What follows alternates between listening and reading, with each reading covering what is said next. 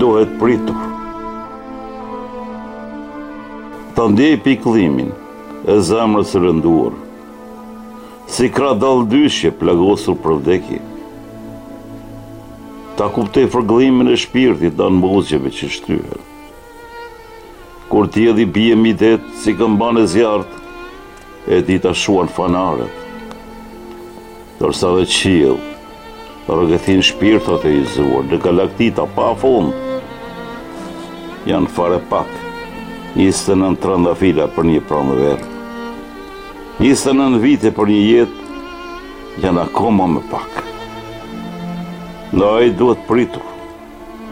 Duhet pritur ardhja pranverës dhe e verës, për të qelur trandafilat, për të mbushur me lërkuqe lëndinat, për të hedhur grurin lart në erë në përlëmejt e ardhë si duna rëre.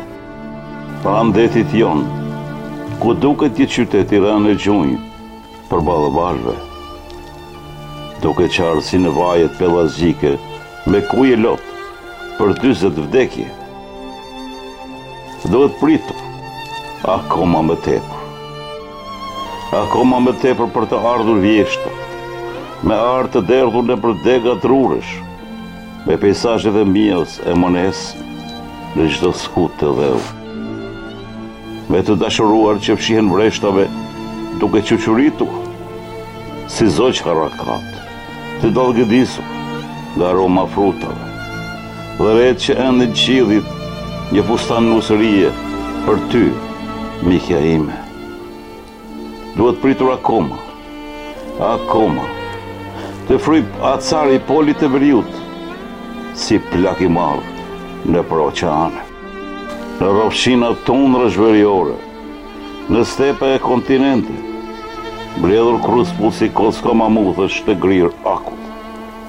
Duhet pritur, akoma duhet pritur, që jeta ta mbyll ciklin e vet natyrshëm. Se 29 trëndafila për një pranverë janë pak. Fare pak për një jetë, fare pak.